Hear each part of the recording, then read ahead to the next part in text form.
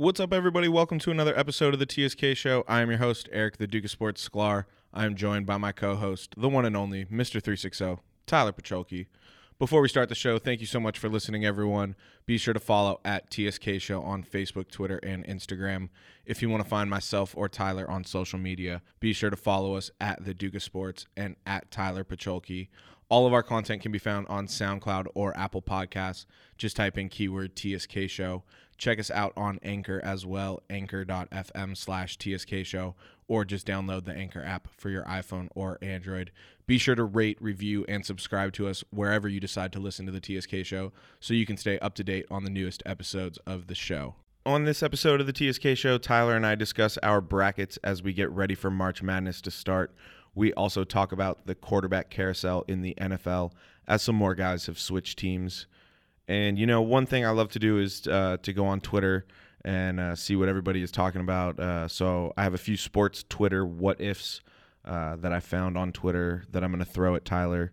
We're also going to discuss a few NBA headlines throughout the show. Don't forget to enter the 2019 TSK Show Bracket Challenge on the ESPN Tournament Challenge app or webpage. Just search the group name TSK Show MM Challenge to join the group, or go to any of our social media profiles to find the link, and you'll have your chance to win a $25 Visa gift card. Brackets lock in on Thursday, so make sure you get your picks in. All right, let's start the show. Welcome you to the sports kingdom. Kingdom feel the chord. Welcome you to sports fans. Welcome you to the sports kingdom. Welcome you to the sports kingdom.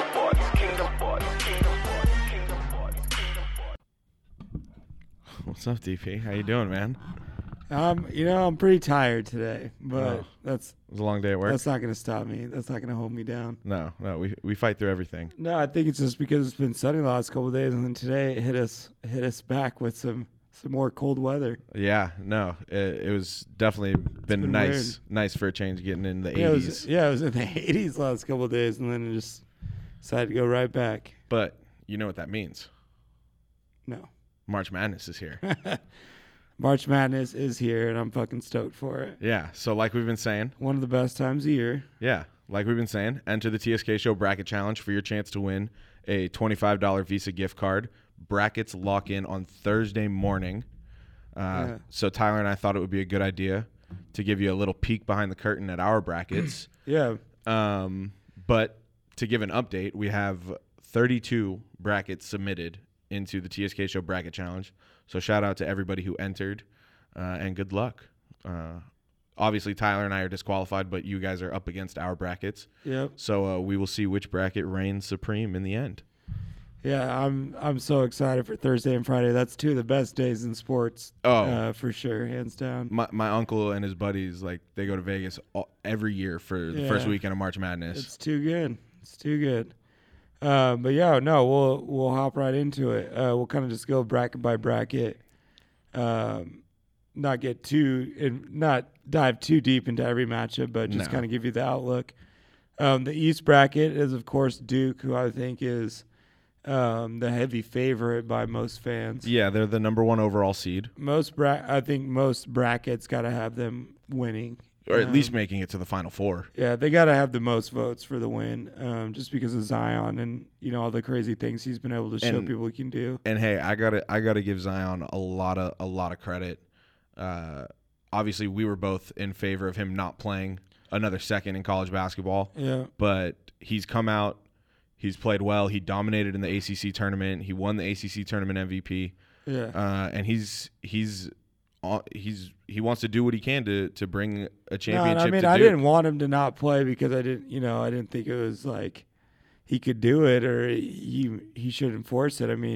I figured he'd come back healthy and fine. I just figured it's just not worth the risk when you're going to be the number one pick. But yeah, playing with confidence and just trusting your abilities, that's all good. I'm not mad at it at all. No.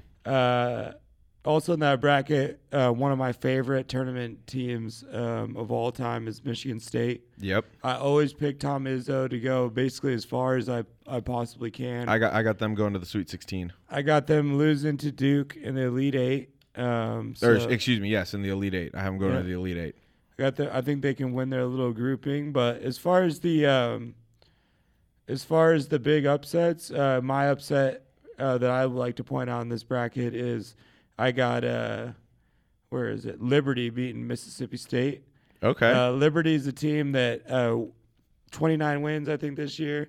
Won their conference tournament, playing a Virginia Tech team that got to the ACC finals, but really didn't win a ton of, they didn't have 28 wins for Liberty. Yeah, they didn't. And Virginia Tech just, they had quite a bit more losses, and I don't think they're like a true contender. They're just an ACC team. So I got not Virginia Tech, Mississippi State. My fault. I'm looking forward to game.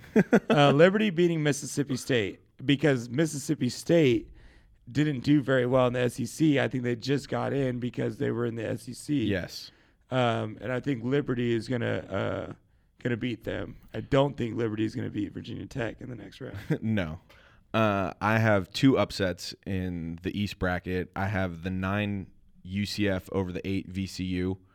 Classic 8-9 matchup. Yeah, I have that one as an upset. I guess now's a good time to say my little factoid on the 8-9 matchup. Oh, what is it? Since 1985, the 8-9 matchup is split down the middle. Oh, 50-50? 50-50, 136 meetings, split right down the middle. So the 8-9 seed is truly... What do you know? I have 2 8-9 upsets. It's truly... let's see here. I got... Yeah, it's truly split down the middle. I got three 8s and UCF is a 9. It's hard for me to consider a 9 seed an upset though. Right. But technically yes. So the other upset that I have, and I think the NCAA put this matchup together on purpose. Every now and then there's a 7-10 matchup. And it's the 10-7 matchup between Minnesota and Louisville. Or it seems little. I think what was it? Was it O.J. Mayo and Michael Beasley playing in like the first round? They might, yeah. Or something. I'm pretty sure it was O.J. Mayo had just like a funny first round. I think it was a 7-10 matchup. I was like, they had to have put that together. But the interesting storyline with this is the head coach of Minnesota is Rick Pitino's son, Richard Pitino. Yep. And obviously Rick Pitino, his father, is in the middle of suing Louisville for everything that happened with the way that Rick Pitino was dismissed from Louisville. Mm-hmm. So I think the NCAA put this matchup together on purpose. A little conspiracy theory on my part there. Yep. I'm not the only one who thinks that. You talked me into this. I'm going with Minnesota first round just because you told me about this for sure. That's why I wanted you to have that shout out. Yeah. But yeah, got Duke coming out of this one. Yeah, I have Duke coming out of this one. I wish I had the courage and the balls to pick Michigan State to beat Duke, but it's tough when they had one of their best players go down in the Big Ten championship game. Duke's tough. So then the next bracket sliding over, we go to the South. The number 1 team in this bracket is Virginia, who last year was the first number 1 seed to ever lose to a 16 seed. So they're coming off of this is 2 times in a row they've had a 1-16 matchup. Yeah. I ultimately have Villanova winning this side of the bracket. I also have Villanova winning this side of the bracket. Last year's champs, right?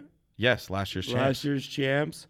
A deep team. Yeah, and Villanova is a great coach. So Villanova is the 6th seed in the South region. Villanova is the 6th seed, so they are a bit. They kind of are a sleeper pick, but they're not a sleeper pick. No, they're the defending national champions. Yep, and they've been to 2 titles, and their seniors have been to 2 title games. Yep. Just like North Carolina's. So they're going to be their experience. They're going to make the run. I think they win this. But I do have Virginia getting to the Elite 8. Yeah, I have Villanova beating Virginia to move on to the Final Four. I actually only have one upset. I have 3 in this region. The only one I got is Oregon, riding the hot hand. I like Oregon against Wisconsin.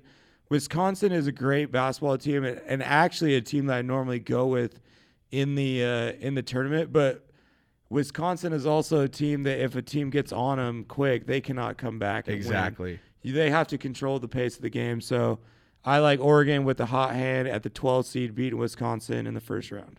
Yeah, so I also have Oregon over Wisconsin as one of my upsets in the South. The other two I have is the 8-9 matchup. I have 9 Oklahoma over 8 Ole Miss. Classic 8-9 matchup like we talked about before. There's a lot of these SEC teams I don't like in the first round. Ole Miss, I'm not too confident about them. Mm-hmm. And then the other upset I have, and you could call it a homer pick if you want, but it's UC Irvine over Kansas State, the 13-4 matchup. I love the teams that have, sniffing near 30 wins. UC Irvine is 30-5. They won 16 games in a row to end the season and win their conference tournament. And there's a lot of teams like that out in this tournament. There's a lot of teams that are 15 to 20 game win streaks. Yep. Won their conference tournament, won their conference, 28, 29, 30 wins. Those teams are scary.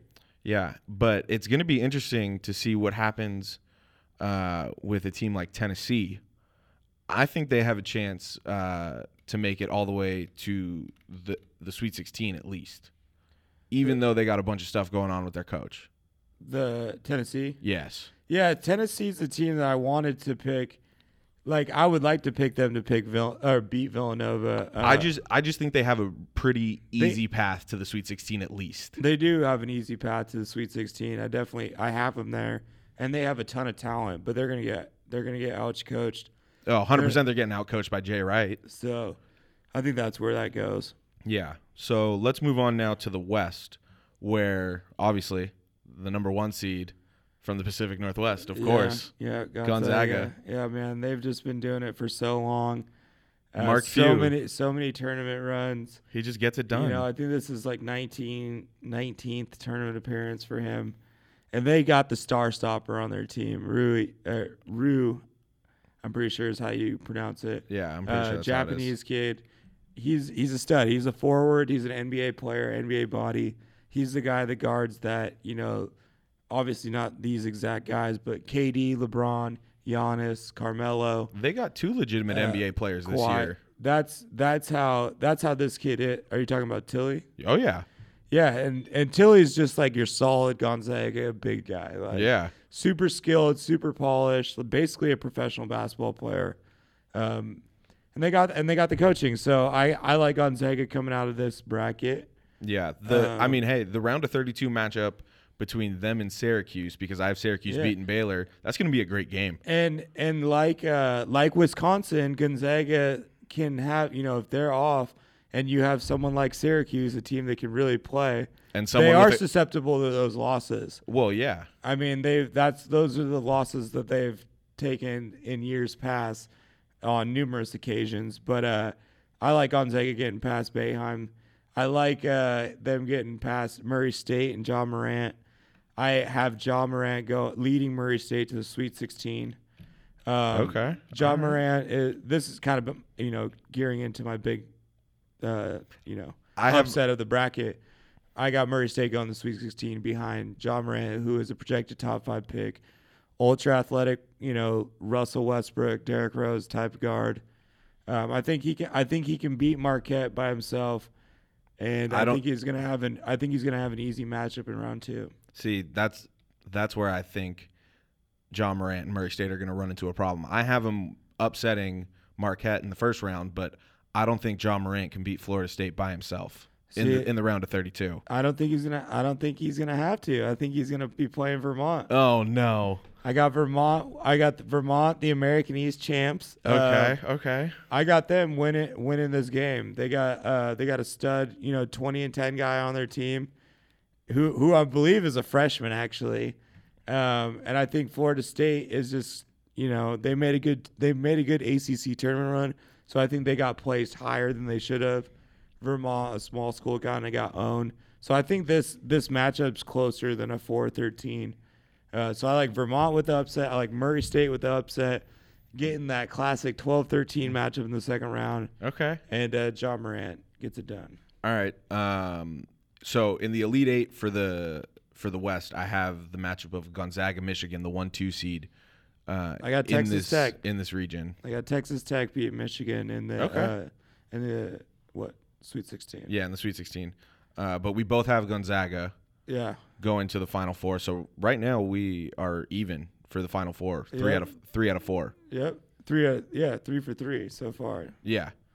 So, and then finally the Midwest bracket, my favorite bracket for sure. Obviously, got my homies. I can't say my dogs because UW is in the bracket, so I got the homies, the Tar Heels. I got them obviously winning the bracket. They're the 1 seed. We got the same Final Four. Kentucky's the 2 seed. That's going to be that's the Elite Eight matchup. I don't think they're a threat to get too far. I don't think they're going to get past the Sweet 16 as a 2 seed.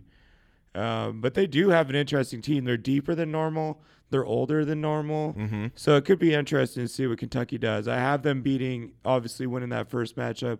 And then in the second round, they're going to be playing they play the winner of Wolford Seton Hall, which I have Wolford winning that game. No, sir. I have Seton Hall winning that game in the 10-7 upset. Lost there for a sec. And so you got Seton Hall as your little upset. Yeah. I have another upset in this. I've got New Mexico State. I got New Mexico State beating Auburn. Here's the problem with that upset. New Mexico State has never won a first-round matchup in the NCAA tournament. Auburn has won every single one of their first-round matchups. Perfect. That kind of stuff's perfect for the NCAA tournament. I like New Mexico State. I'm hating on the SEC basketball this year. I did not. Hey man, Bruce Pearl's gonna get an NCAA tournament win. God, Bruce Pearl is the coach there, isn't he? Damn, that's tough. See, that all of a sudden makes me, I'm rolling with it though, just because. I'm gonna take the underdog because I think Kansas is getting a for sure win, and I think Kansas is getting a for sure win against either Auburn or New Mexico State. So you know what? I'll hedge my bet, and I'll go with New Mexico State because I'm getting Kansas onto the Sweet 16. I have Kansas, and I want 16. That Roy Williams, the Roy Williams Bowl. Yeah, him coaching his old team. So that'll be a good one, but he's gonna win. So the other upset that I have in this region is the 11-6 matchup, Ohio State versus Iowa State. I have Ohio State also upsetting the number 3 seed, Houston, in this region. So Iowa State's your upset team. No, Ohio State beating Iowa State in the 10-6, or 11-6, excuse me. Yep. Then I have 11 Ohio State beating 3 Houston. I got Houston going to Elite Eight. I got Ohio State and Kentucky. I like that in conference. The Sweet 16. See, I got UNC Houston. I got Houston beating Kentucky, Houston beating Iowa State. So yeah, I mean, my Elite Eight matchup is North Carolina, Kentucky. Roy Williams, John Calipari. That'd be great. I would love to see that. Except last time it didn't go so well. No, it didn't go so well for a you. National title, I'm pretty sure. So in total, I have 8 upsets in the first round. Oh, I got a bunch. I mean, let me see. I'll tally them up here. 1, 2, 3.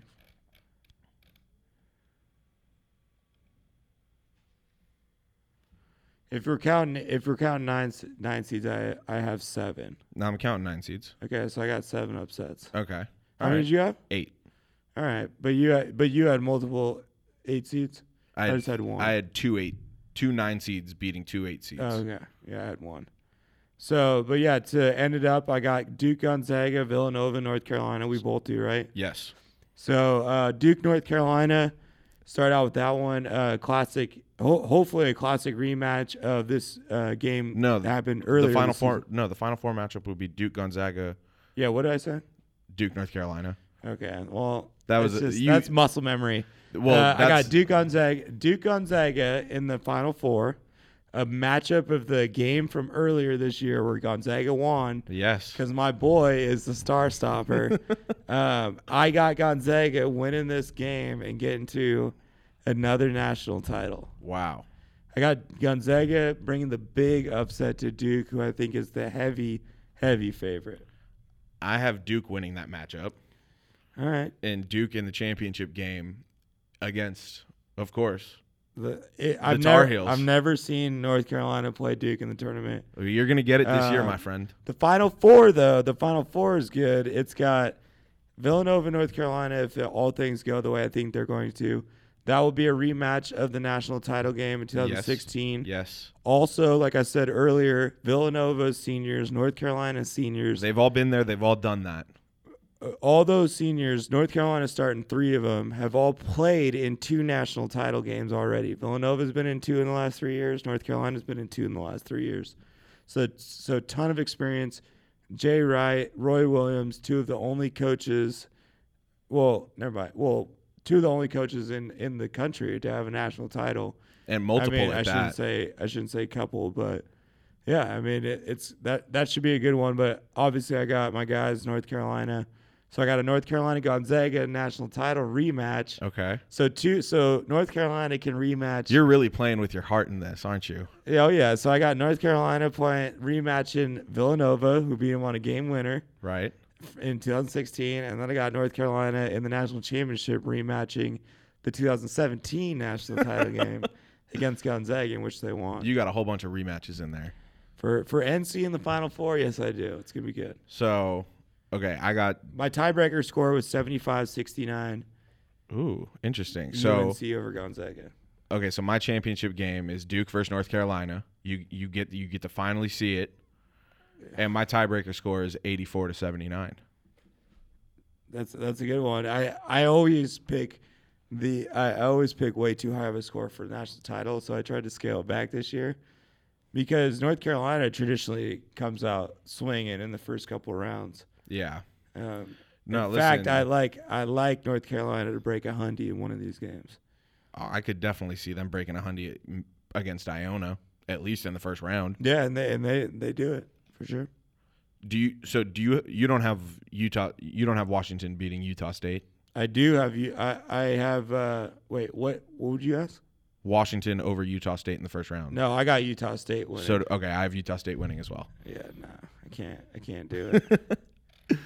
But you know, basketball is a weird thing, man. It's a weird thing for me, just being from around that area, but not being a huge fan of the program. But I love most of their alumni. As of late, I have not been a fan. I'm not a huge Markelle Fultz or Marquise Chris. Well, it's been an interesting run for them. The olden days, I mean, the B-Roy and Isaiah Thomas and all those guys, Nate Robb and all them, love those guys. But lately, it's been a little sketch. But I mean, like we said, Thursday and Friday are probably 2 of the best days in sports throughout the year. I think they should be a national holiday and just nobody should have to work. Everybody should just be at a bar drinking, watching the games. Exactly. There should be this pass where it's like, hey, if you fill this out 2 months in advance, you get these 2 days off. Like, we got to know who's trying to watch the games. It's like this Thursday, Friday, like the first weekend of the NCAA tournament, opening day of baseball. There's a few other dates. There's some good stuff, though. Like some of the things to point out in the first 2 days. Central Florida, Taco Fall. I have them winning. That's a great one to watch. But, I mean, as far as, like, things you don't get to see all the time, that's another great part about, this 2 days is seeing a bunch of stuff. You're not, these guys aren't always on national television. Taco Fall at Central Florida, 7'6" center. He's a senior. He's been on the NBA radar since he was a freshman there. He's been on the NBA radar since he was in, like, high school. Yeah, and, I mean, he's 7'6", so it's going to be cool to see. I think he's going to get a chance in the league. I'm not sure how productive he can be, but he's cool to watch. That's something cool to watch in the first round. Also, we spoke about it, Ja Morant, going to be a guy that you would think as a top 5 projected pick. Top 3 even. Could be a NBA star. And, we could be looking at a Damian Lillard, Stephen Curry, Yeah, that's what I was just about to say is the NCAA tournament, there's someone, maybe even a couple players that are on teams that don't usually get national recognition that are going to make a name for themselves in this tournament. It's going to be my boy Gonzaga. That was the last one I want to point out is, yes, I know Gonzaga's. Everybody knows them now. They are part of college basketball's hierarchy. They've done it all outside of winning a chip. They've played their way out of being a mid-major. They're not. Yeah, no one takes them for granted. No one thinks that's an easy win. But people don't know about this guy. I promise. He is going to be a good player in the pros. He's got a good NBA game, good NBA defense, and he's still developing. So that's a guy that I think, if you want to find something cool to watch, that's going to be, those are my 3 big ones. My boy Gonzaga, Ja Morant at Murray State, and Taco Fall at Central Florida, man. Gotta watch him play. It's crazy. It's crazy to see a 7'6" kid out there. Yeah, I mean we haven't seen someone like that in the NBA since Yao Ming. I wish Bol was out there. Yeah, man, breaks my heart. I wish. I think Oregon's making a run though. I think they're gonna go at least to the Sweet 16. The team I'm really missing this year is Wichita State, though. Well, that's a one-hit wonder to me. No, they've made multiple runs. Well, they've made multiple runs, but and they were in it last year. But I'm missing them because they got a kid from Lacey, Washington on the team this year, so I wanted to see them in the tourney. That's true. But all right, you heard some of our picks. If you haven't already, you have to join the TSK Show Bracket Challenge for this year's March Madness. All you got to do is go to the ESPN Tournament Challenge app or webpage. Just search the group name TSK Show MM Challenge to join the group, or go to any of our other social media profiles to find the link, and you'll have your chance to win a $25 Visa gift card courtesy of the TSK Show. And your picks lock in Thursday morning. Games start at 9:15 a.m. Pacific time. So make sure you get your picks in. Make sure you become a part of the TSK Show Bracket Challenge. We already got 30+ brackets in there. Yep. So it should be a fun tournament. It's gonna be fun, stressful, and terrible all at the same time. Oh, everything we said could just go right out the window with the first game. Every single one of my picks is gonna be trashed by Saturday morning. Oh, everyone's picks are gonna be trashed by Saturday morning. But all right, let's move on to the NFL. There's been a few quarterbacks that have changed teams. First, it happened, I believe it was last week after we recorded. It was Ryan Tannehill getting traded to the Titans from the Dolphins for a 6th and 7th round pick in this year's draft. He also signed a 1-year extension with the Titans for this year. Yeah, so it's a weird one. Yeah, so it's a $12 million deal. 7 of it's guaranteed. The joke is he's playing wide receiver, right? Is that's what he's doing? No. That's I mean it's just weird because neither Mariota nor Tannehill are reliable. Yeah, so I don't really get the move. I for sure have Mariota as the 1, Tannehill as the 2, no doubt. Yes. You have to go with what you have. So in that sense, because Mariota is a little risque, but God, I don't know if Tannehill's got anything left in the tank. I mean, he would really have to put on a Chad Pennington-esque recovery from missing multiple seasons like that. Yeah. But this is like no pressure. So that's why I'm like, it's weird. I go back and forth. There's some good things I like about it. I like having a good backup for Mariota. I like Tannehill having no pressure to be, as a starter. Yeah. But I also don't like the fact that Mariota's not necessarily reliable. Tannehill's not necessarily reliable. And they're both kind of middling. And it's interesting. Talents. I mean, they're great football players, but they're not top 10 guys. They're 15 to 20 guys. Maybe even 25. But what's interesting really is Mariota is going to be a free agent at the end of this season, I believe, because it's the end of his rookie deal. Mm-hmm. And then Tannehill will be a free agent at the end of this year. So Tennessee is really in a quarterback battle this year to find out who they're going to go with. It could produce a winner. You know what I mean? And it could be neither of them. It could be neither of them. It's I don't really necessarily love what Tennessee's doing. I didn't really love their team last year, although they performed better than I thought. This might be the most we've ever talked about the Titans on the show. But but the Titans, I don't know. That's a weird thing. But for now, Mariota's still a 1, so not a ton's changed. Yeah. But Miami, on the other hand. Yeah, so Miami had to find a replacement, obviously, for losing Tannehill. Yep. And they decided to go with Fitzmagic. Great. It's awesome. I'm super pumped about this signing. I think this was a great sign. He moves up the state of Florida, or down to South Beach from Central Florida. Yep.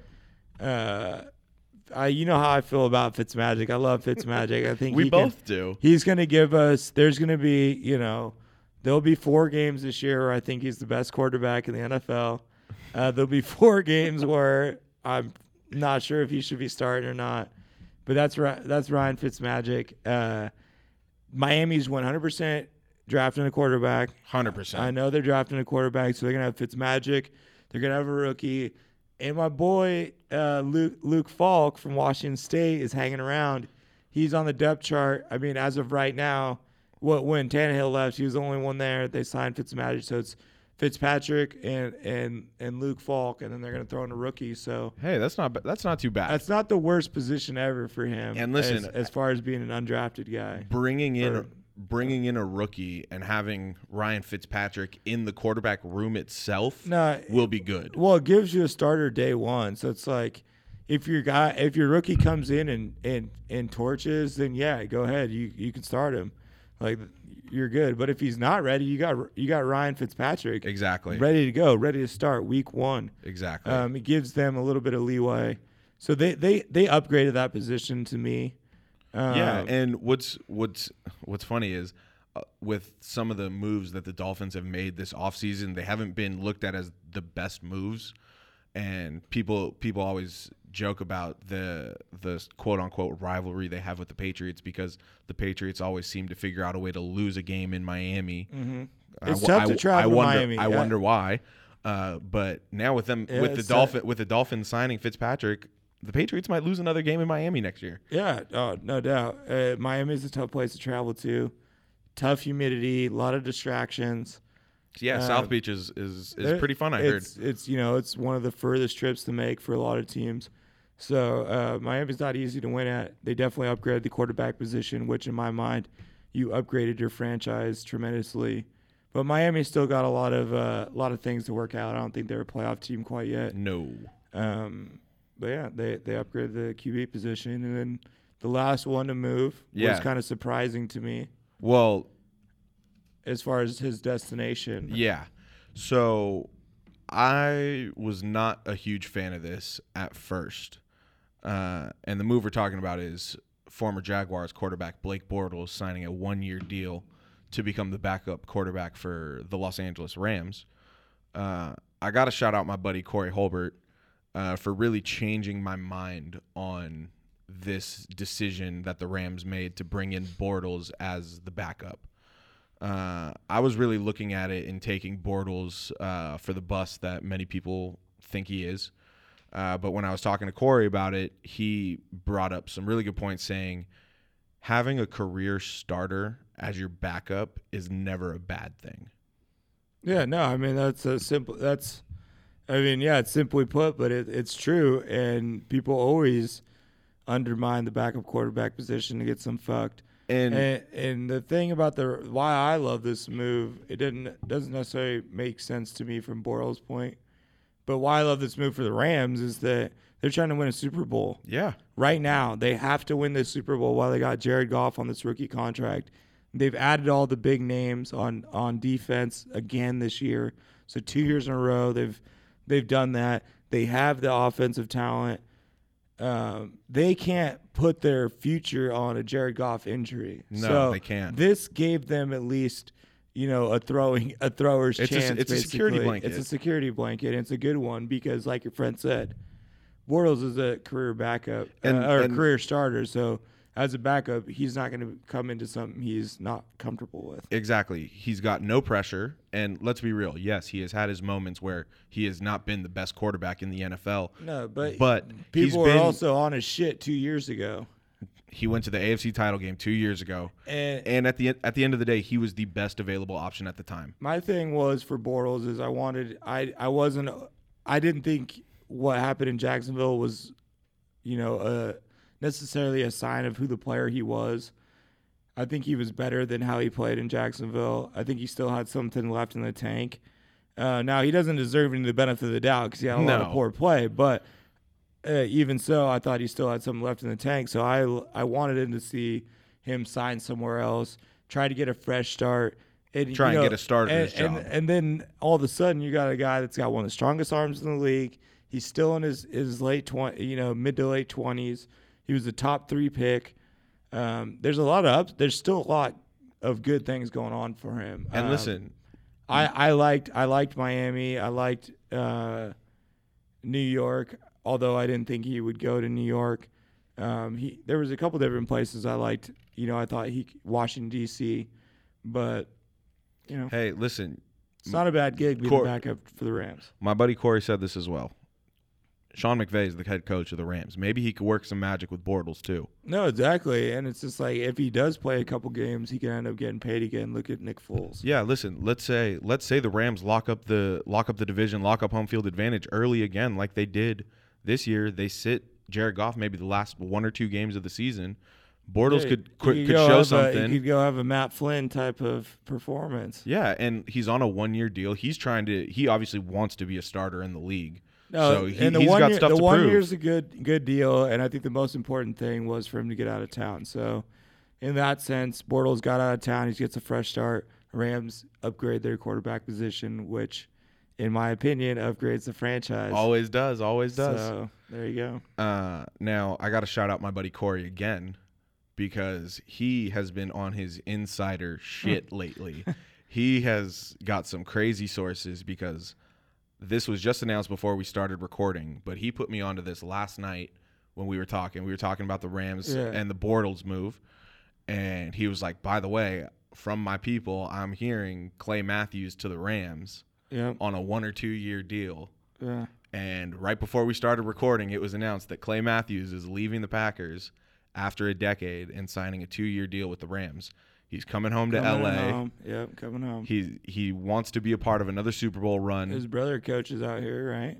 Yeah, he's a high school coach out here. Yep, that's another big-time pickup. But, again, like I said, you guys are looking more and more like the 2000 Raiders. I love it. Getting all these big names on defense, getting all they got to play, though. Yeah. They got to play. You're doing what you got to do. You're surrounding that rookie contract with a ton of talent, a ton of veterans, big names, and in LA you need big names. So they got plenty to go around on the defense now. It's gonna be scary. Yeah, no, it's gonna be really fun to watch guys like Aaron Donald, Clay Matthews, and Clay Matthews can play. I mean, this is not I don't think this is Terrell Suggs in Arizona. I think Clay Matthews will be on the field. No, he's still got a lot of juice left in him. He'll probably be on the field 2 out of 3 downs, which, that means someone's coming. He's taking people's reps.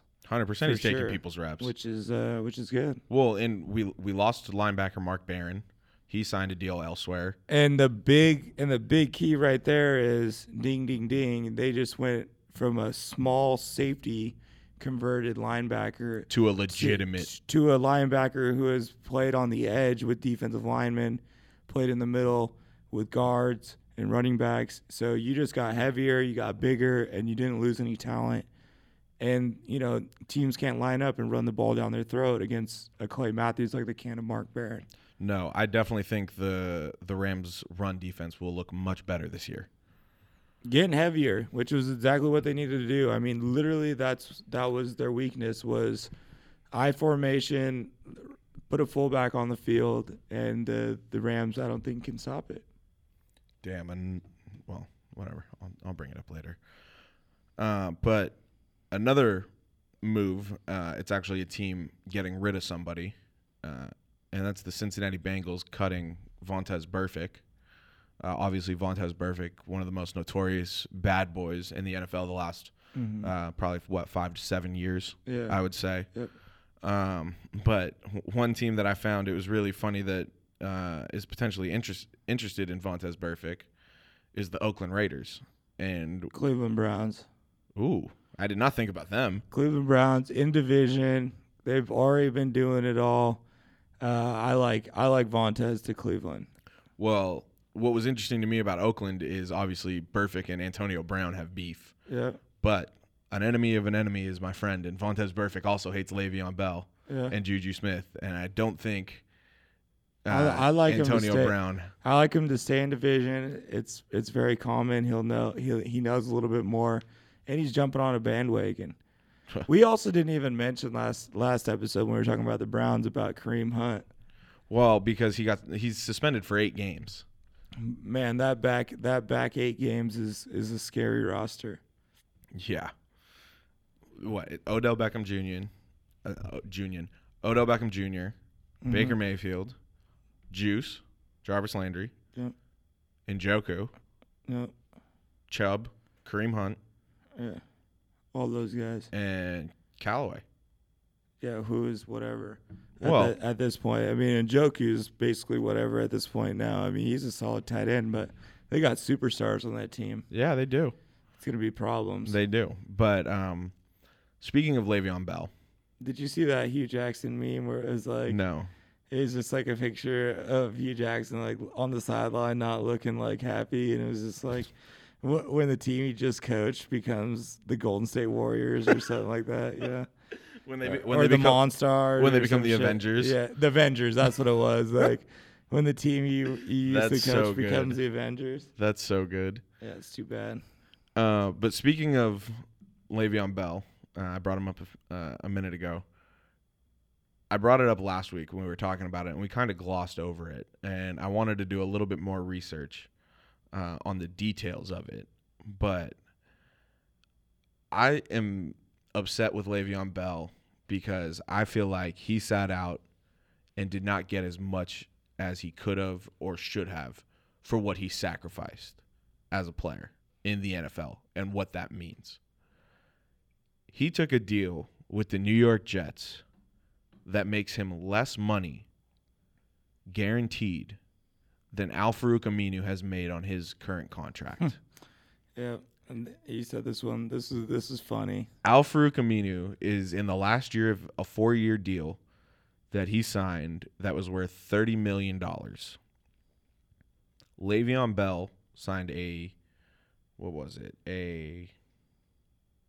4-year deal, $52.5 million. Only 27 of it is guaranteed. He makes $3 million guaranteed less than Al-Farouq Aminu. Yeah, and that's funny because it's Al-Farouq Aminu, Le'Veon Bell. You got, one of the best versus a role player. But different leagues. I mean, Al-Farouq Aminu is playing on a 13-man roster. Le'Veon Bell is playing on, a 53-man roster. 53-man roster. So a little tough. Also, his position is not worth that much. I mean, running back is not a position. You can't compare your money to the next guy's money when it's like a whole different sport, let alone position. Because you still got to just look at what you're bringing home. Yeah. You know what I mean? Yeah. He's still bringing a ton of money home. He didn't want to get franchise tagged again and play with nothing guaranteed. I mean, before it was zero guaranteed. Yeah, 100%. So it's I understand He upped it, but it is funny to hear it compared to Al-Farouq Aminu because. I mean, Al-Farouq Aminu, that's an NBA starter salary. That's what a starter in the NBA makes. Le'Veon Bell makes what a star running back makes. That's just what happens to be the equivalent. Running backs are just a dime a dozen. It's like he has a special talent, but you can still get close to as good as him pretty much, anywhere, really. I mean, James Conner stepped up and was big time for them. Not saying he's as good as Le'Veon Bell, and Le'Veon Bell changed your team, but that diminishes the value of your position. Yeah, but it was just crazy to me. It is a weird thing, but you can't look at it from that angle. But all right, so like I said in the intro, one thing that I love to do is just sit on Twitter, and my Twitter feed is mainly sports and hip hop for the most. Because if you know me personally, that's basically what my life is. And I would think Tyler's pretty much the same. Pretty something like that. But one thing I love to do is just see what people are talking about on Twitter, and Twitter is a great place to find these what if scenarios, and it's a great place to debate. It also can be a very toxic place to debate. But I found some gems on Twitter over the past couple of weeks. That I've been wanting to bring up on the show. We just haven't had time for. But I wanted to throw some of these ideas at Tyler, and we'll probably start to do this more often as the summer rolls along because, as we know, the dog days of summer, there's not much going on in the world of sports. So we're going to call the segment Twitter What Ifs. So the XFL, Tyler, the Extreme Football League, is coming back. It's coming back in 2020. I've seen this before. And there's an idea floating around on Twitter and it's basically a relegation system, kind of like how European soccer does it. So the winner of the XFL and the AAF play each other in somewhat of a championship type game. The winner of that game plays the NFL team that finishes with the worst record in the league. So last year it would be the Arizona Cardinals. So the winner of the XFL and the AAF game plays the worst record in the NFL. Now let's say the NFL team loses against the XFL or the AAF team. The NFL gets demoted. The NFL team gets demoted to whatever league they just played. And the team that won from whatever league that is gets bumped up to the NFL. What do you think of this? Okay, well, so you're telling me that the Cardinals could be in the XFL. That's potentially what I'm saying. Okay, well, first off, the XFL and AAFL have completely different rules. So it would be dope to see a championship game between those two, but I love the idea of that like system, but well, because it's a way to integrate all three leagues and unify football, because I think football is in a state. Well, here's the thing: is that the second best league in the world for football is NCAA Division I. Yeah, it's better than Canadian football. By 100,000 miles, but not even close. Those guys get trashed by college teams. It's not good enough football that the worst team in the NFL will completely obliterate any of those guys. The talent disparity on the interior would be ridiculous. The depth would be ridiculous. This is a funny what if story, but I like that. I love that. There's a motivating factor not to finish last. That's cool, but you'd have to do it in a way where a league was closer. I wish that basketball that could have potentially come. I've heard this that might potentially come. I've heard this idea kind of floated around with the NBA and the G League to kind of get rid of tanking as an incentive. The only issue is that the G League needs to be more like AAA baseball. 100%. That's where the issue that came up with that baby idea. Brothers like soccer league, you know what I mean? Right. The soccer has it would be like if the NBA was like, yo, we're gonna go to 20 teams next year, dude. I think and so the bottom 10 that we don't take, you guys got to play in other leagues, but we're gonna drop our bottom 2 every year, so you guys will be able to mix it in. I think the Phoenix Suns could put up 200 points on a G League team. Well, yeah, no, that's varsity versus JV. Exactly. But more like varsity versus fucking 7th graders. Yeah. It really is that big of a difference in football. It would have to be like a pro team from Europe, but they're just not there yet. They're not good enough. Do you think there would be a way to somehow integrate the AAF and or the XFL with the NFL? Not like this. I'm saying kind of like a minor league. No, I think they need to attack the college rankings. They need to get all those. They have to make their game better first. That's where you start. They got to get big name coaches. They got to get ex-NFL stars. They got to get guys that got ran out of the league, old college stars. Division II, Division III guys that really want to play, get the game up. Mm-hmm. And their rules got to coincide with the NFL. Most of these other football leagues, Arena League, they're trying to be different CFL, from the NFL. AAFL, XFL, they all have different rules than the NFL does. College football, outside of a couple rules here and there, mainly just the catch rules, the big difference. Yeah. 1 foot in bounds rather than 2. It's basically the same game. Yeah. So it's the kickoffs are a little different. It's easier to translate this kid can play in this league, he can play in the NFL. The AFL, especially if they're coming from a Power 5 conference team. Yeah, it could happen, but I think football is dying as a sport. So yeah, I agree. To try and build a new league just does not seem smart. To me. I don't think the AAF or the XFL are going to work unless you really do hit on something different. Well, I think they're trying to make more physical football, which is the opposite of what you should be doing. And I think ultimately both the AAF and the XFL will fail unless the NFL somehow steps in and kind of integrates them with the NFL. Yeah, and you could try to make some sort of farm football league, but football's too. It's a short season. The 16 games. You can't like lose your right guard, bring one up from the farm league, get him going, and start in that week. Like you're gonna roll with the. An NFL team has 8 linemen and maybe like 1 or 2 on their practice team. Yeah. So it's like you're going to roll with one of those guys. You're never going to dive down into the farm leagues. It'll be such a rare occurrence. Yeah. So, all right. I got another one to throw at you. And this one is, which trio of teammates do you wish stayed together longer? The Killer Bees in Pittsburgh, Big Ben Roethlisberger, Le'Veon Bell, and Antonio Brown.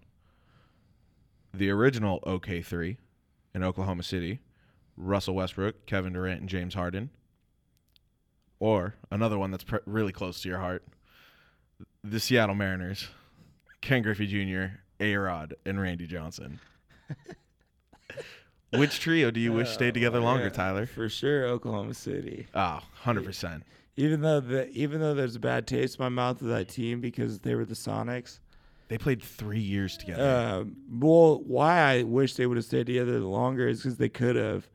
They just had to make a decision, pay James Harden, pay Serge. They made at the time what seems like the right choice because you can't invest all of your money into perimeter players. And Harden was coming off a very bad NBA Finals performance. But crushed it all the way through the playoffs coming off the bench. Yes. And you really saw his ability to attack the rim. Did he win a Sixth Man of the Year in Oklahoma City? I don't think he won one, but he was definitely always up there. I'm checking. But I think why I wanted to see them stay together is because they could have. And they definitely could have won a championship if they stayed together. The Steelers, Triple Bs don't even deserve to be in this conversation. It was just the one. It was in the picture, dude. What do you want from me? They just fell apart. That's why they brought it up. Yeah. But they don't deserve to be in the picture. And the Mariners, fuck the Mariners. I mean, this is what dude, they had those guys, and he did win Sixth Man of the Year in 2011, 2012. Yeah, so right before he left. Yeah, that year they went to the finals. Yeah, he crushed. He showed everybody the ball handler and the penetrator he was. But back to the Mariners, I mean, they couldn't even get to the series with those guys. Yeah. I mean, A-Rod and Griffey played together for years. Randy Johnson was there for a long time. There was other studs on that team. And then, it sucks that Griffey left.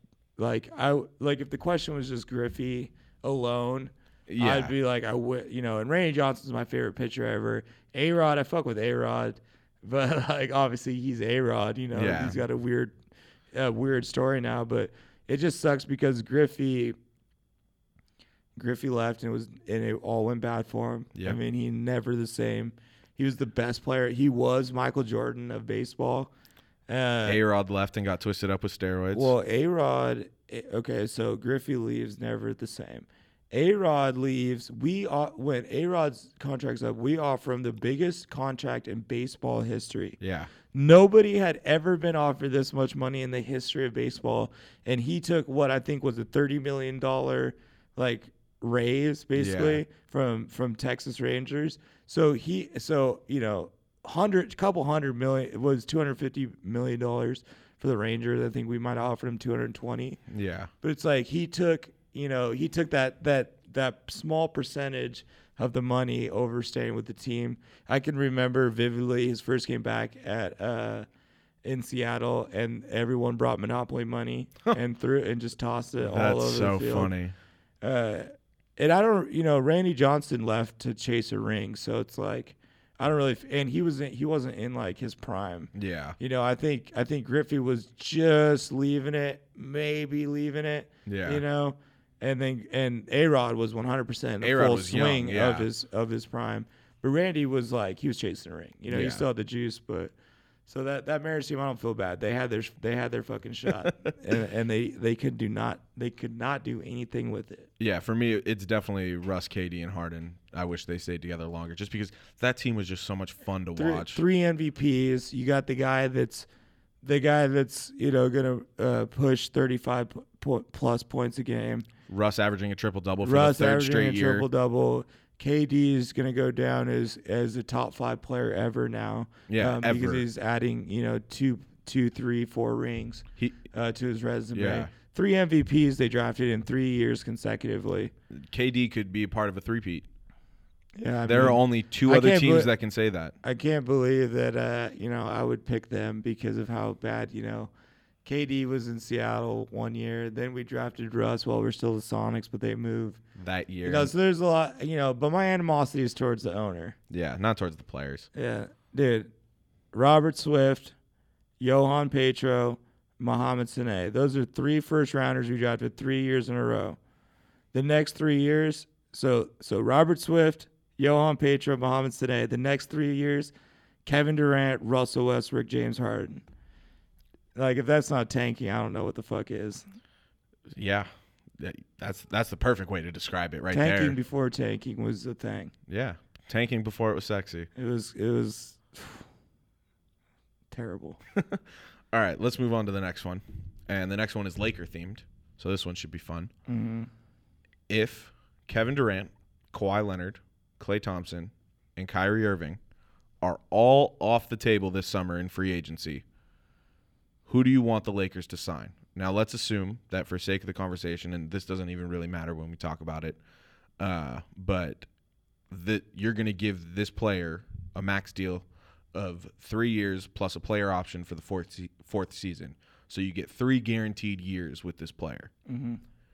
The options are Jimmy Butler, Kemba Walker, Boogie Cousins, and none of the above.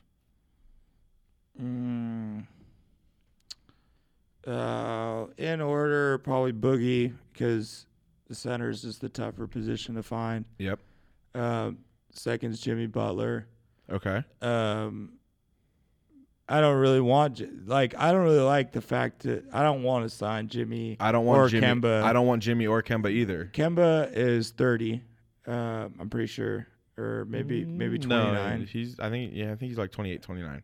I don't want to.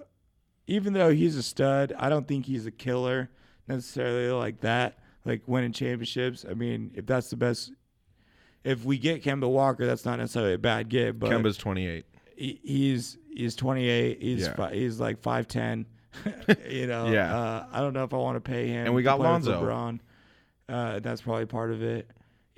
Jimmy Butler, he's not a closer. I mean, he plays the same position as LeBron. And he can lock up. Well, he can play the 2, and he can lock up. He can lock up 2s.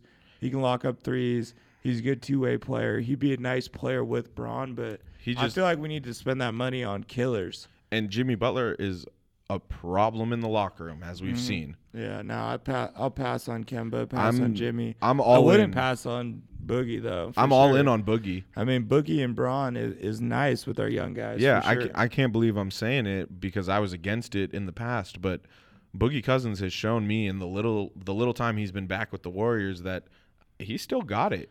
I tell you what, you keep the young rookies, or keep the young Lakers.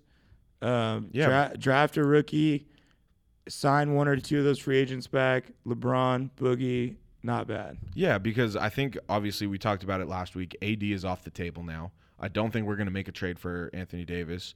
The good news is Klay ain't signing with us. That's not fucking happening. No, don't. I hope he does. I think we got a better shot at signing KD than Klay. Interesting. I think Klay is for sure staying in Golden State. It wouldn't shock me. It wouldn't shock me if he stayed.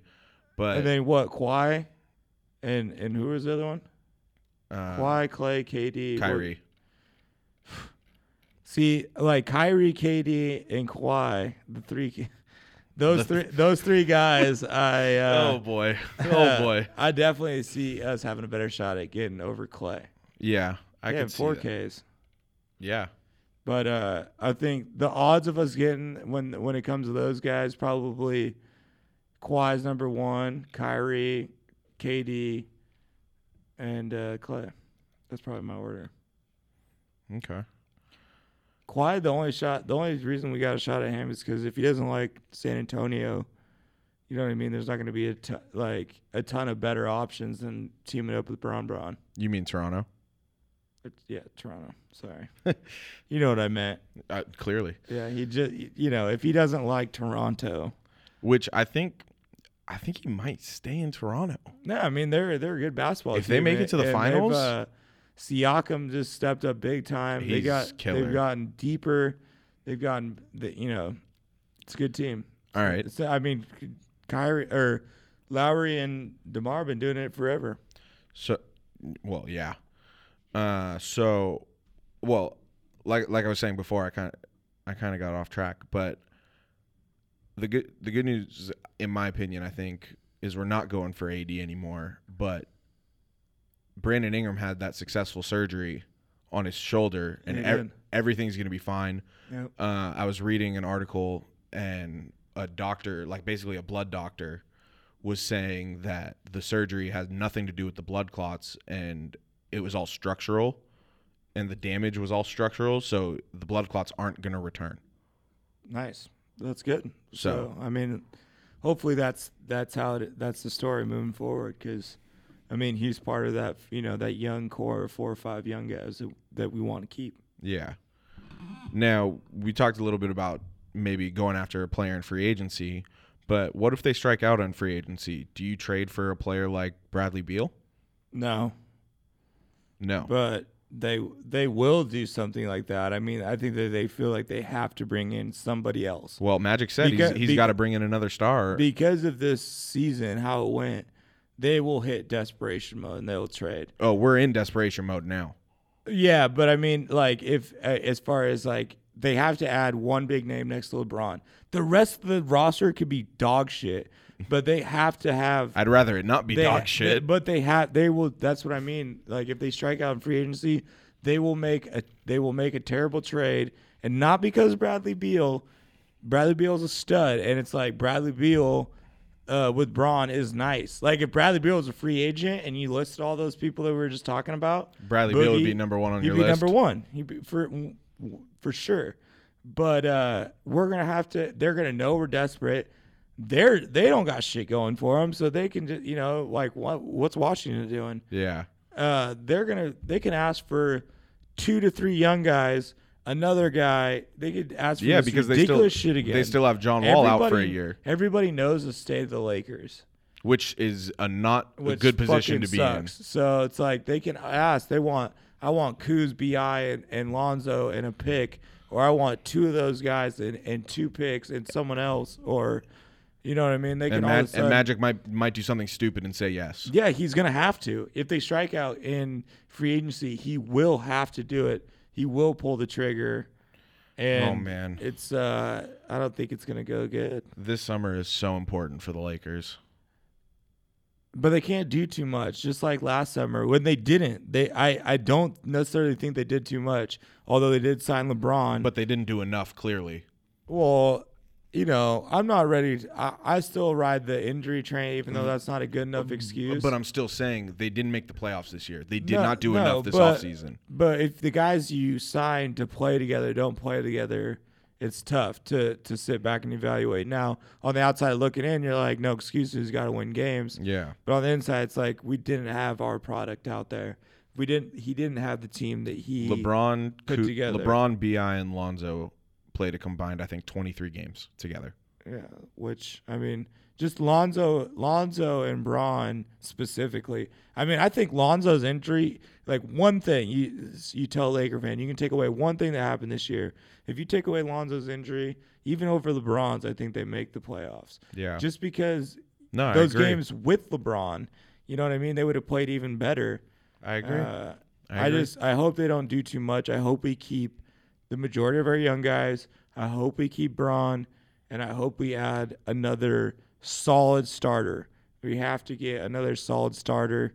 You get another solid starter, you mix it with the progression of a BI and a Kuzma, hopefully, scoring the ball. Lonzo finally having a full healthy offseason. Yeah, that's all we want. Like, I think Lonzo's play is fine.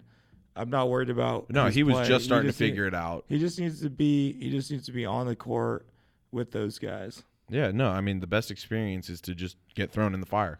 I want BI, I want Lonzo, I want Kuz, I want Josh Hart, I want Braun. I'm in the same position going into this offseason as I was last season. Bring everybody back. Yeah, exactly. I think we have the team. We just need to put it on the court. Yeah. So, all right, that was a fun little Twitter what if segment. Like I said, we're gonna start doing that more often. Yeah, hypotheticals. Yeah. A few headlines I wanted to touch on in the NBA. I believe it was either Sunday night or even yesterday that the record for most players to score 50 points or more in a game was set in the NBA. There have been 11 players to score 50 or more points this season. Derrick Rose and Blake Griffin both scored 50 points on the dot. LeBron, Steph Curry, KD, and Damian Lillard got to 51. Giannis just got to 52 the other night, and Clay also had 52 at one point this season. LaMarcus Aldridge of the San Antonio Spurs dropped 56. Kemba Walker dropped 60. And then James Harden has done it 6 times this season where he's hit 50, 54, 57, 58 2 times, and a 61-point game. I think this is absolutely incredible. This is just the standard. Yeah, I think this number each season is just going to go up and up. Yeah, I think sooner than later, every team will have one every year. Which is crazy. Every team will have one player that gets one of those at least once. I mean, there's one. I mean, there's still probably going to be a name added to that list. There's 8 different teams represented on this list right now. And like I just said, it could be another couple. Yeah. So who do you think besides these guys, obviously, because they all have the potential to do it again? Yeah. What are some other names you think that could possibly do it? DeMar, Kawhi. Okay. Trae Young. Ooh. God damn it! I just had their name in my head. Devin Booker. Oh yeah, I think Devin could do it. And then those are probably the big ones that I was thinking of off top. Kyrie could do it, maybe. Yeah, maybe Kyrie. Yeah, anyone in that like playoff hunt, that's like really pushing, or just like a young guy trying to get his. Yeah. So yeah, probably. I mean, I think Trae Young's definitely like a candidate, and a Devin Booker that they're out of it, but yeah, those guys are DeMar and Kawhi. Obviously, but DeMar and Kawhi, I think, are guys that, like I was saying, they're in the playoff hunt. So those were the first 2 names to pop into my head. Oh yeah, definitely Paul George. Paul George is hot. Russell Westbrook too. Paul George is hot as hell right now, so he could. That Paul George, he's so hot right now. So that could be a thing. You know what I mean? He could definitely. Russ could easily do it too. Yeah. All right, another headline. Isaiah Thomas. Obviously, we both love IT4. He finally got his tribute video in Boston. Obviously, originally he was supposed to get it the same night Paul Pierce had his jersey retired, and Paul Pierce made a whole big deal about it last season, and ended up Celtics didn't give IT his tribute video when he came back with the Cavs last year. But IT has been talking over the last couple of days before leading up to the game against Boston about how much love he's got for the city of Boston, the fans in Boston. Obviously, things didn't go down as smoothly as one probably would have liked with IT leaving the Celtics, and there's some bad blood between him and Danny Ainge. But I think that when Kyrie leaves Boston this summer, they should do right by Isaiah Thomas and give him a bag. That'd be a good story. I don't know. It'd be cool to see him go back, but he's out of logistics-wise, I just don't think he's going to do it. He's out of the Nuggets rotation already, so he's obviously not coming back to Denver. So he's going to be looking for a new home again. Yep. And why not? He'll find one. Anybody that needs somebody to run their second unit, he'll go there. He could end up in a Phoenix or an Orlando, someone that just needs a point guard in general. It's weird that IT. I mean, I remember when some of the guys, Paul Pierce and Rondo, were we hang banners in Boston. So it is crazy the love that he gets in Boston. But to me, Isaiah Thomas, in my eyes, for the general public, I mean, my view of him is different. Yeah. But I think the most people will see him as like a cult classic. Yeah. He's like this guy that's not necessarily all over the record books. He didn't he didn't have this suit.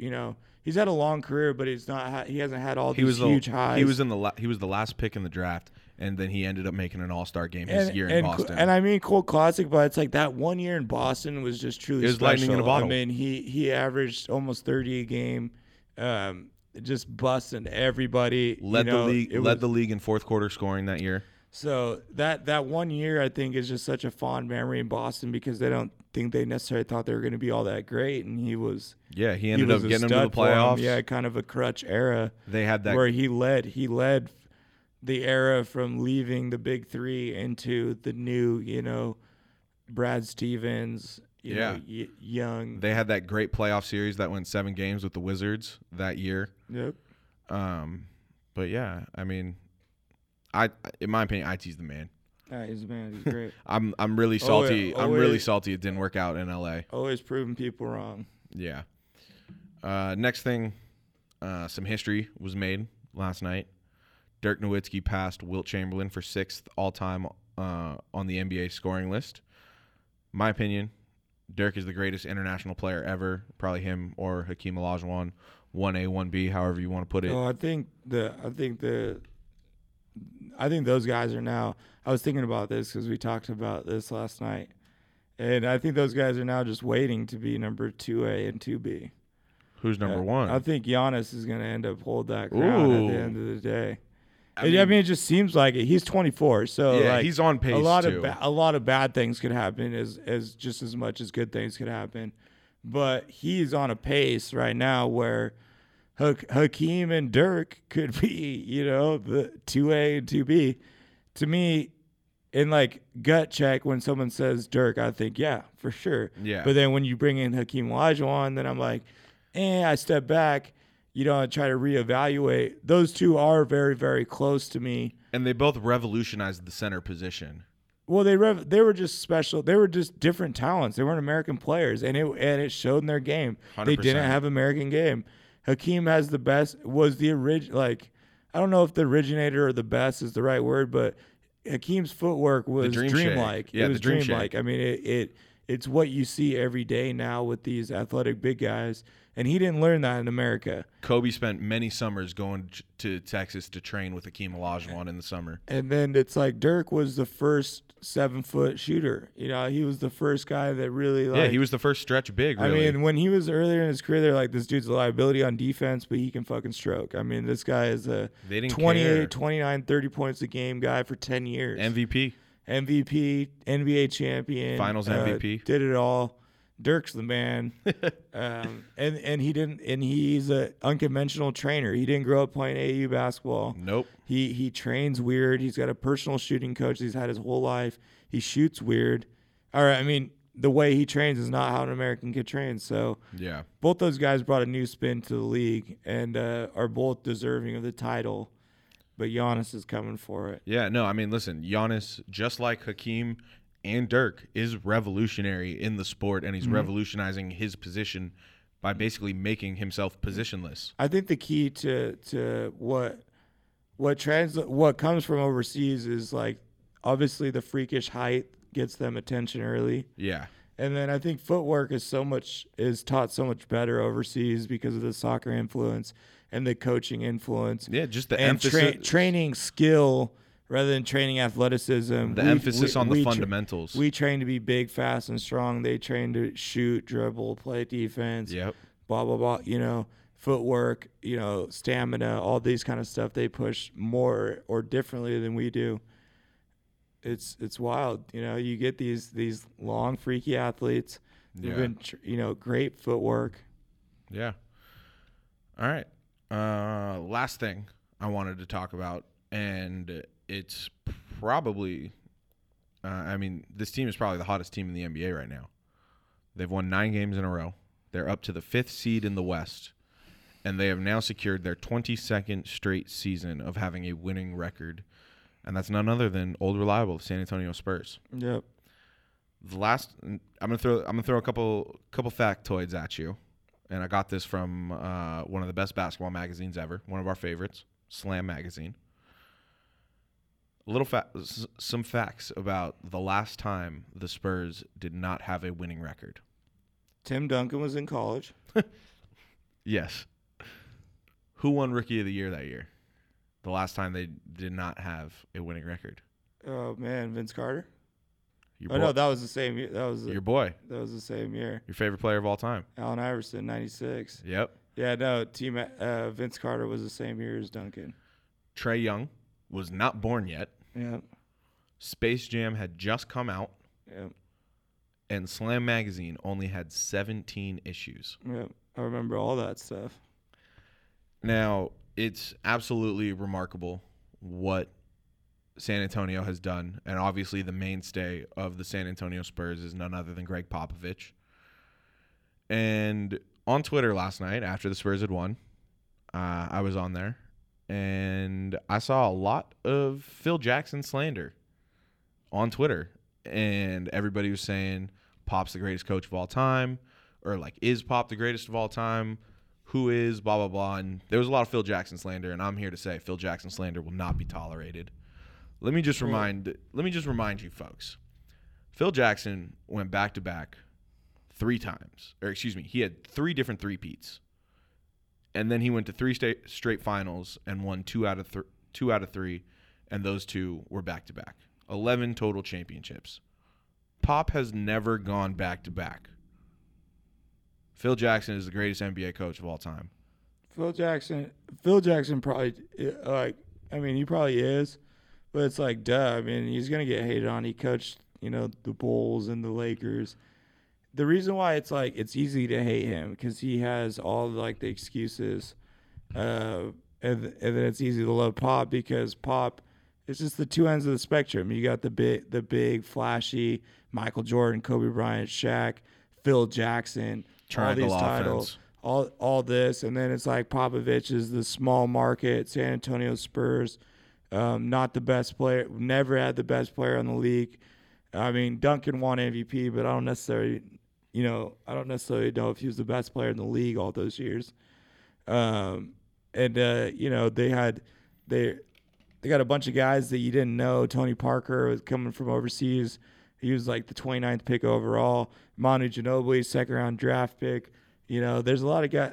They just did things that like it was easier to like him because like you think, oh, Greg Popovich is doing more with less, right? And so it's like what do you find more sexier? It's like just the total number of championships, no excuses, but you had the best player in the game, so you're supposed to do that, or you go with Popovich who did a lot with not a little, revolutionized the coaching game just like Phil Jackson did. Yeah. I mean, as far as the way substitutions are handled, the way rotations handled, minutes throughout the entire injuries are handled. Injuries, the way, you handle your minutes throughout an entire season, sitting players, all that shit is Popovich. But I understand all of that, and the doing more with less argument with Pop is great and all. But and he's got 5 rings to boot. I mean, it's not. He does have 5 rings. He's not sitting at home empty-handed. It's not like, And where does Phil put it? And I hate to bring this name up because it doesn't. He's still a great coach, but like Mark Few at Gonzaga, it's like the reason why Mark Few can't be in the conversation with Coach K is because like, dude, you don't have the one. But where does Pop's got 5? Where does Phil put his 11th ring? No, I mean, and he has 11 rings, and that's why I think it's easy to hate him because that's why I think saying Pop. But you're never going to give him the benefit of the doubt because, he never did like an impressive coaching job outside of like the early Bulls. He never did anything where it's like this team wasn't already made for you to win a title. But I would argue, like, saying Pop did more with less and Phil having everything basically in front of him having to deal with likes of Michael Jordan. And that's what he like brought to the game was just like the mental aspect of the ego players. Management. Yeah, all the Zen master stuff for sure. And that's why that's why this is the argument, you know what I mean? It's like Michael, Kobe, LeBron. It's all preference. Yeah. It's like, yes, Phil Jackson has the best stats. He's got all the accomplishments, but people have watched Popovich bring these Patty Mills, and these Avery Johnsons and Steven Jackson. Yeah, all these guys and win championships with him and beat teams he was never supposed to beat. Yeah. I mean, he beat Braun, he beat Braun and Miami, and he beat Kobe and Shaq, and he beat the best starting five ever, the Bad Boy Pistons. Yeah. He beat all these guys that weren't supposed to be beatable. So that's why I think I'm just explaining where people's perceptions come from. I think also a lot of people are holding Phil's Knicks tenure. A lot of people would say, if you had Team A and Team B are clones, who wins the game? Phil Jackson, Popovich, or coaching? I think Phil. A lot of people I think are going to go with Popovich, because I think that in a game scenario, like Phil Jackson's coaching, is like almost done by the time the game starts. Like his greatness comes in preparation and management. Getting the team, understanding your role and understanding how to execute the X's and O's and all this shit. Yeah. Whereas like Popovich in the game, I think is doing a lot more coaching. All right. Is that it? Yeah, I guess that's it. You got a shout out before we get out of here? I do. This is just like a radar watch. Put him on alert. I've been following this kid since last year. He's a freshman in high school. Mm-hmm. So he came up on my feed. I pay pretty close attention to high school prep basketball. He came up as an 8th grader, just because all these, the Bronny Jr., Mikey Williams, there's a lot of big time like middle school guys now getting play, and this kid's a freshman. But I think this kid's real. I think this is another unicorn, you might say. He's a 6'10" forward freshman. Oh, I've seen this kid. He just was named Gatorade State Player of the Year as a freshman. Gatorade State Player in Michigan. All right. The kid averaged 28 and 10, so 28 points, 10 rebounds a game. Freshman, led them to the state championship. The year he was in 8th grade, they went 11 and 10. Jeez. His freshman year, they go 23 and 4, win Michigan State title. He averages 28 and 10. He's a big guy. I think he's still growing. So, he could be someone that's like Giannis, like Paul George, like KD. He's got a ton of ball skills. He attacks the rim. I don't know if I said his name yet. Amani Bates is his name. Jeez. His name's Amani Bates. Check him out. This kid can play. He's definitely gonna be a pro someday. All right. Well, my shout out, and it's pretty big news in the world of sports. It's to Mike Trout for signing the biggest contract in American sports history. He's signing a 12-year extension with the Los Angeles Angels, who play in Anaheim. They don't play in Los Angeles. Let's get that straight. And the deal is worth a record $430 million. It's the largest contract ever in American sports history, and it has the highest annual average value per year, more than any other contract. He's going to make $35.83 million per year. Now, the largest contracts in sports, in the 4 major sports, Mike Trout at $430 million, Russell Westbrook at $207 million in the NBA, Matt Ryan in the NFL at $150 million, and Alex Ovechkin in the NHL making $124 million. And Mike Trout's new contract is equal to or more than the value of 8 different NHL franchises. Yeah, that shows you how valuable these athletes are when it comes to, marketing and merchandise and selling tickets. That's how crazy it is. Play baseball, kids. I mean, it's just like, I don't know. It's crazy. It's just a crazy thing to me. It shows how fucked up like ownership is in these leagues. I think these players should be getting paid more. Well, what's crazy these is franchises are worth more than I think we think they are. Well, I mean, I think the billions, 2, 3, 4, 5 plus 10 billion, that's more of the range to me that these things are worth. I mean, some teams, but like NHL teams in like Colorado. Well, no, yeah, Winnipeg. no. NHL is different, but I mean, I'm not really necessarily including NHL. Yeah. But just because they're not quite there yet, it's more of a niche sport. Not a lot of people play it. But like baseball, football, and basketball, dude, these guys are just so marketable. You're making so much money off of each and every single star. Well, and here's hundreds of millions of dollars is, they're making that back so fast. Here's the thing. The Angels haven't been successful in a very long time.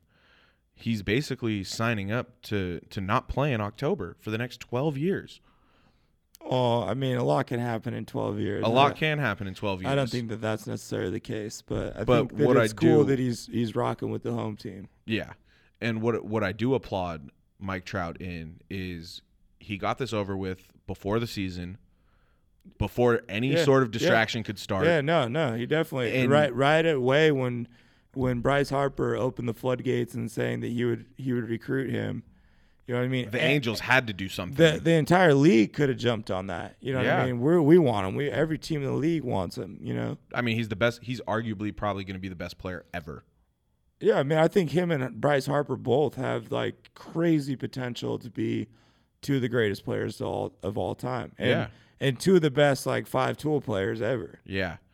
But I mean, I think by getting this deal done, he lost out on some money because I think he probably could have got $500 million if he stretched this out and really negotiated and played hardball with the Angels. I think he could have got $500 million because Mike Trout is worth $500 million. Yeah. But the fact that he sacrificed the money to get this deal done, out of the way, no distractions, that's just the kind of player Mike Trout is, and that's just the kind of person he is. Yeah. So it says a lot about that, and it's always that's why he got paid. It's always good having a guy like that in the clubhouse. Yeah, and that's why he got paid. Easier to pay a guy like that. Yeah. So, all right.